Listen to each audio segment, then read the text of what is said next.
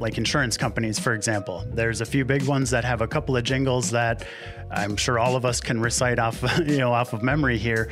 They're not so focused at that moment when they're showing you this advertisement of, hey, come make a purchase from us, get insurance from us. It's more so creating that awareness.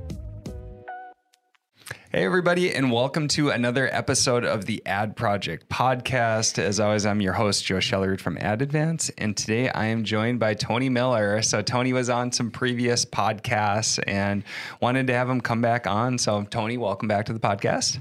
Thanks for having me again, Joe. Great to be back. Yeah. Hello, everybody. Yeah. And so today what we want to talk about is walking through the DSP funnel in more detail and really focusing on more like upper funnel strategies and what we're looking at. So those are some key things that we're going to be digging into.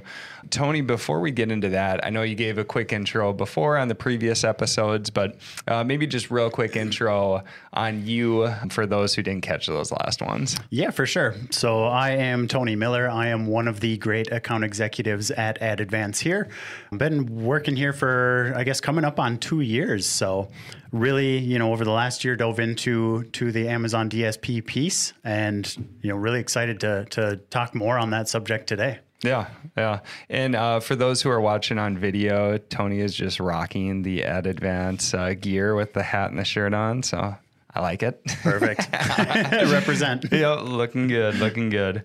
Yeah. So Tony, when we talk about the DSP funnel, just kind of walk us through what we're talking about and how you picture it or explain it to different clients when you're implementing DSP.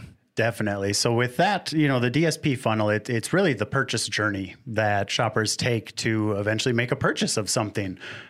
This isn't unique to Amazon or DSP. It's just overall how people make purchases. So quick plug to our website, adadvance.com. We've got an awesome interactive DSP funnel built into our Amazon DSP page. I recommend checking it out.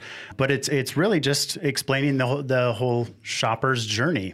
It starts off at the very top where, people may not even know about your brand, your company, that you even exist. You're more so driving awareness at that point, saying, hey, we're out there. This is our product and this is why it's awesome. As you work your way down the funnel, people get more familiar with your product, with your brand. They're maybe interacting a little bit, have a little bit of curiosity, showing some interest in what you have to offer. And then as you get towards the bottom of the funnel, you're more looking for that engagement, those purchases, people actually taking action based on the interest that they've showed. Yep. Yeah, exactly. And so like Tony said, so if you go to the website adadvance.com and just click on our DSP page, there's a good visualization of the funnel. If you're a visual person, this may be helpful as you're listening to the podcast. And as Tony described, just picture a funnel. And at the top of the funnel, really what we're looking at is we're at more of the awareness stages. So we're trying to get people initially aware of our brands and our products. And as we proceed down the funnel, there's going to be some people who show more and more interest and proceed closer to the purchase point. So at the bottom of the funnel is kind of that purchase stage. So at the top of the funnel, really focused on that awareness and kind of drawing them in more towards the funnel and then pushing them to the sales at the bottom of the funnel. And as we keep going through these different pieces, we get more and more targeted too. And so that's the other piece of the funnel, upside down triangle. As you keep going, you start out pretty broad at the top, and then you can get much more focused at the bottom based off of different information that we have that they're showing interest or have completed certain actions. Then we can move them to a different stage of the funnel, all with the key goal of really proceeding to the sale overall. Right. Yeah. So, if we talk about the funnel, just kind of walk us through some of the key strategies. We can walk us through a couple like the bottom of funnel strategies, but then let's kind of work our way up to the upper funnel strategies because that's where we get a lot of questions on. Right. So like Joe mentioned, the bottom of the funnel, it's more that engagement, really driving towards a purchase at the end of the day. A couple of our bottom of funnel strategies, are going to be retargeting in a couple of different ways. And I know this is touched on previous episodes, so maybe some repeat information for our loyal listeners out there. But, we're really looking at people who have interacted with your product, but maybe haven't taken action or haven't taken a repeat action over a certain period of time. So we're looking at people there who have interacted with your product detail page. They've shown some interest in your product at one point or another, but they haven't quite made that purchase yet. So, we can retarget those users with ads to eventually drive them to make that purchase. Get them back to the detail page, make the purchase. Great. The other piece of that is repeat purchases. You think of consumables. After a certain period of time, that product is likely gone. It's expired. You've eaten it, drank it, you name it. You need to make another purchase. You need to use it again. And, we can re-engage those shoppers with retargeting ads as well, based on their purchase behavior. Working up the funnel, you can get into some competitor retargeting where somebody has an interest or has made a purchase of a product similar to yours. It's in the same category. It's really just a substitute. They may not know that your brand exists. They may be more loyal to a different brand. So just showing them, hey, we know that you're interested in this category, these series of products. Here's ours, and this is why ours is great. And you should purchase ours versus the competitors. Sure. Working your way even further up the funnel, then you just get into the more so in-market lifestyle audiences where based on your activity, Amazon can say, you are interested in XYZ category. The shopper may not even know that you exist, though. They may not know that your brand is there, that your product is there. So it really gets more about the awareness, letting people know, hey, I exist, and this is my product. Yeah. So just to kind of break it down, too. So Tony gave some awesome examples. So if we talk about the very bottom of the funnel, it's people who have had interactions with your product, whether it's viewing the product detail page or whether it's purchasing your product already. And so these are going to be the most likely to convert again because they've shown direct interest in your product as a whole. As we work our way up the page, so now if we're talking about targeting competitors, well, they haven't seen our products. So we have a little bit more of a hurdle to go over to get them introduced to our brand and our products. But we know that they're probably in market for the products that we sell, since they went to our competitor's page and didn't purchase from our competitor and haven't purchased from us previously. So that's proceeding a little bit more up the funnel. So we've got a little bit more of a hurdle there to get them interested, to drive them to the sales side and drive them to the purchase. And then as we keep going further up the funnel, now it's people who are showing general interest. And so they haven't necessarily visited our competitors yet or us, but we know that, based off of different browsing behaviors or other products that they've searched for, they may be interested in our product. So, for instance, like an example I always go back to. So if somebody's interested in running stuff, like that could be a good category. Like right now I'm training for a marathon this summer. And so I would probably be falling in that market. And so there may be products that I haven't browsed for yet, but may definitely want to purchase going forward. And it would make sense to target me with those ads. So that's kind of the perspective. It's like bottom of funnel, who's interacted with our products?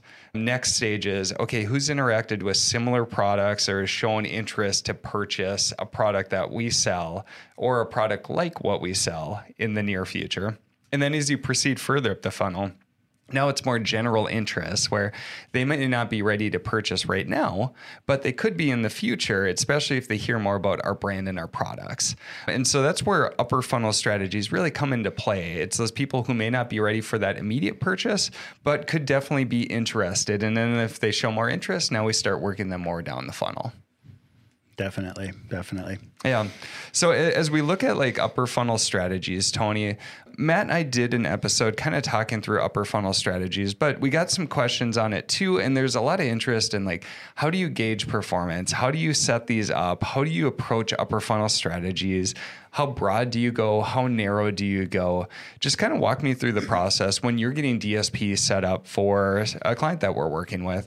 Like, how do you approach that overall?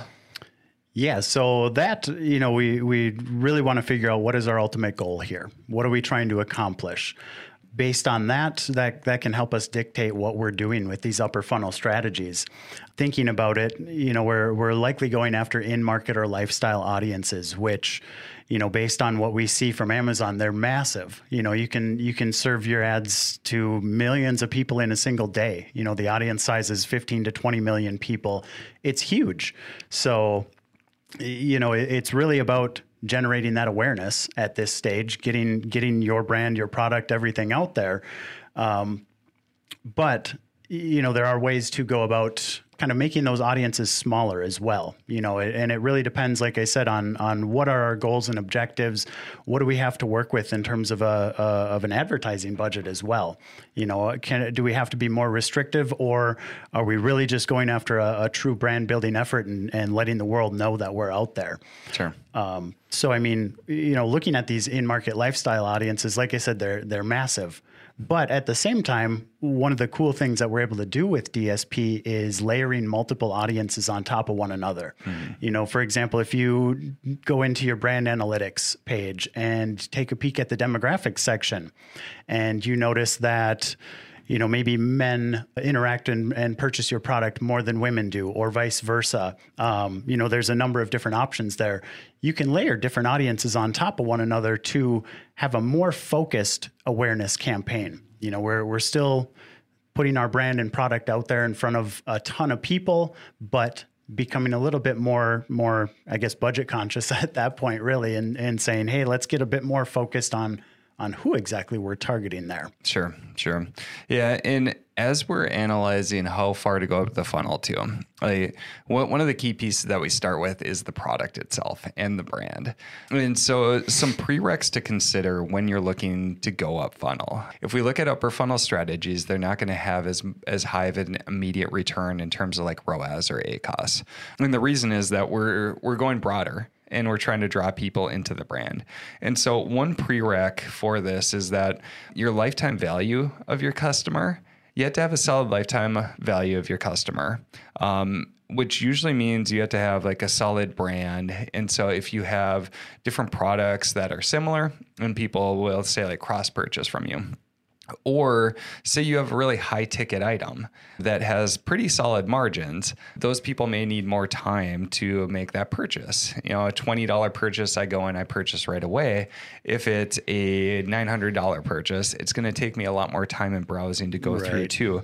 And so the key thing is that like if you're really tight on margins doing lower funnel strategies, upper funnel strategies are probably not going to be a good fit for you. And so really the key thing is we either need margins or we need that higher lifetime value of the customer to really help sustain these higher funnel strategies. But then once you find higher funnel strategies that work, like the capabilities and the number of people that are there, it's just endless.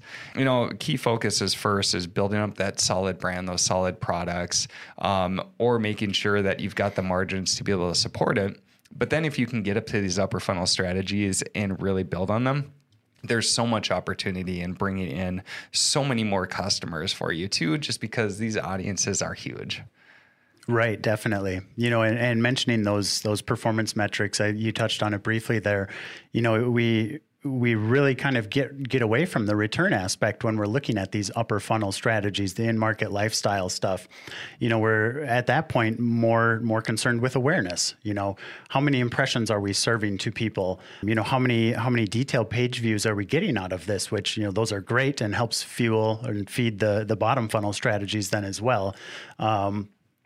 Taking a look at search term reports, are we seeing a lift in branded searches over time because of these campaigns? And one of the things that I like to relay to my clients when having these conversations is, thinking about some of the day-to-day advertisements that you see, whether it be on the radio or on TV of, like insurance companies, for example. There's a few big ones that have a couple of jingles that I'm sure all of us can recite off of memory here. They're not so focused at that moment when they're showing you this advertisement of, hey, come make a purchase from us, get insurance from us. Sure. It's more so creating that awareness that, hey, we exist. This is what we do, what we offer. When it comes time down the road, when you need our services, about us. You're in that consideration period. Mm-hmm. And then that's what really drives home the purchase at the end of the day. Yep. And I think I love the approach and really thinking through like different things that you're seeing on TV or just general advertisements as a whole it's creating that brand awareness. And then when the time is right to make the purchase, now you're thinking of them as you go. Our upper funnel strategies are typically much more targeted. We're looking at the really big players right now, which is extremely broad as you go. And they're typically very general products.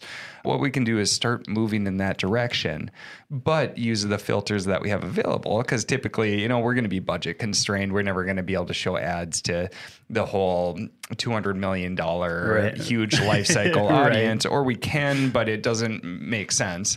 So that's where really fine tuning and putting those filters in, where even though we're going upper funnel, we're going broader, we're not going super broad. And so every step of the funnel is just getting a little bit more and more broad, but still staying as targeted as we can while reaching as many people as we can. Definitely. So walk me through some of the types of filters that you'll apply over in-market audiences, or how do you segment or filter some of these down? So just any examples that you have, or general examples that you typically look at? Yeah. So a couple things come to mind. A couple minutes ago, I mentioned the demographics piece. There's all sorts of demographic audiences out there that, help you get more targeted as you're going after these higher funnel strategies. Check out your brand analytics. That's got some great information. Maybe you've got information, from different platforms as well that you could cross-utilize on Amazon. Another thing that comes to mind is really just putting your dollars in front of people who truly are at that top of funnel stage. This comes with, setting negatives or negating audiences, so I can say, hey, I'm going to target Joe as a runner, not Joe specifically, but his audience, people interested in running. If Joe or any other runners out there have already made a purchase of my product, I don't want to continue to spend ad dollars to make them aware. Sure. They're already aware. They know who we are. They've made a purchase before. So what I can do is take those lower funnel audiences of people who have made a purchase and negate them. That way, we're again narrowing down further our targeted audience and really being more efficient with that ad spend. Sure. Yep. And then say I go and I purchase that product. So I'm negated from the initial higher funnel strategies trying to get me introduced to the brand. Right. But now we can focus more on cross purchases or different things like that to drive up the lifetime value of me definitely purchasing from that brand. Yep. And I think those segments are really huge. And what we're doing with DSP is we're using the more targeted specific information, making sure we're using all those bottom or mid funnel strategies first, because those are going to lead to more sales. And then once we've tapped out on what we have available there in terms of audience data, now we can keep working our way up, but using filters like that to make sure that we're still getting as targeted of an audience as possible. I feel like that's where some people get burned with DSP, is that, there's these huge audiences you can target and they sound so great. And there's tens to hundreds of millions of people, but they can be so broad that instead of focusing and trying to show your ad to each of those 200 million people once, let's find a more targeted audience. And now we can increase our frequency to try to increase our brand presence. Because what we know for a lot of these ads, especially on the upper funnel side, is that you need the frequencies to go along with it to work your way down the funnel. So instead of going super broad and narrow, let's really take a more focused approach and then go deeper there. Right. Yeah. And so some cool things too, and actually before I get into this, so if you're looking at upper funnel strategies, so you're walking through this with the client, walk me through some of the things that you're specifically looking at to be able to communicate if this is working or if this is not. Right. So kind of going back to those metrics that we're going to be paying attention to. As we get up the funnel, further up the funnel, you become less ROAS focused, more focused on other metrics of really just, showing interaction and engagement with your product. So things like impressions, just simply saying, hey, I've served this many impressions to so many people is great in spreading that awareness. Then really you're almost looking more so for that engagement piece too. Sure. So that's where it gets to, click-throughs. With DSP, you don't necessarily have to click on the ad. So, you may see less volume in terms of clicks, but then you can also get then to detail page views. What is your detail page view rate based on the the ads that you're serving here? Sure. Are you seeing increased brand awareness, more people searching for your branded terms? Some of those metrics really help to kind of tell the story that, hey, we are serving our ads to such a broad audience, but hey, here's the number of people that are actively engaging now with our brand, searching for our brand more, really working them down the funnel at the end of the day. Sure. Yep. Yeah. And so these are all the key metrics that we've historically looked at. So Amazon has been rolling out this thing called Amazon Marketing Cloud. Matt and I are going to be hitting on this in future episodes too. But what this allows us to do is essentially Amazon Marketing Cloud allows us to pull much more complex reports and combine different browsing behavior between, like, say, DSP and sponsored ads too. And so one key question we've had from a lot of clients is like, okay, that's great. We can see the impressions and we can see the detailed page views and everything else like that, but I can't correlate it all the way to the sale. And so using last touch attribution, whether it's the last view or the last click, that last action gets attributed to the sale. And so these upper funnel strategies, they may not be the last ad that you see. As you get further down the funnel, maybe you finish off with like a sponsored products ads or a lower funnel DSP ad, and then you make the purchase. Well, that ad gets credit for it. But one of these upper funnel strategies, one of these upper funnel ads may have introduced you to that brand. And without that ad, you never would have made that final purchase. So what Amazon Marketing Cloud allows us to do is kind of really parse through the data and find these pieces. So for instance, we can track the full customer journey now, and we can see what ads they saw initially that finally led to the sale. And it's pretty cool. Like, we see somewhere it's like, holy, they saw like 5 or 6 different ads from different strategies before they completed the purchase. Or we can look at like overlapping data to see, all right, if they just saw sponsored ads, they converted at this rate. If they just saw DSP, they converted at this rate. But when we combine them together, now they convert at a much higher rate. You can do first touch analysis. So instead of the last touch attribution, you can actually do first touch attribution. So you can see which ads are really leading to overall sales. So again, this is just kind of a preview for another podcast that Matt and I are going to dig into and going through Amazon Marketing Cloud. But as a little sneak peek, it really gives you a ton of data to be able to provide and justify some more of these higher funnel strategies, because that's been a key gap that we've had. We've had these corollaries that we look at, on the traffic side and the impression side and detailed page views. But now we're going to be able to tie that whole picture together. So some exciting stuff there that really ties in a lot of the things that Tony hit today. When we're looking at these higher funnel strategies, now we'll have even more data on how that impacts performance overall. So, Tony, before we wrap up, is there any other pieces that we missed or any other items that you feel like we should hit? One quick thing too, I guess we didn't really touch on OTT or streaming TV ads. That's a big piece of this upper funnel piece. It really gives you a great chance to engage and interact with shoppers out there, to really tell that brand story or your product story and really drive that awareness and showing how great your product is and why people should make that purchase. So yeah, that's just one of the pieces of the puzzle. Yeah, that sounds like another good podcast episode that we should do in the future, just focusing on streaming TV ads. I'd be happy to be back. All right. That sounds good.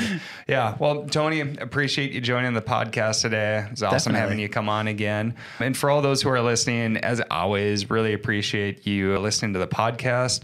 If any of this stuff gets you excited or gets you interested, feel free to hop on over to adadvance.com. We can do like free account reviews and stuff like that and just talk through potential to implement some of these higher funnel strategies.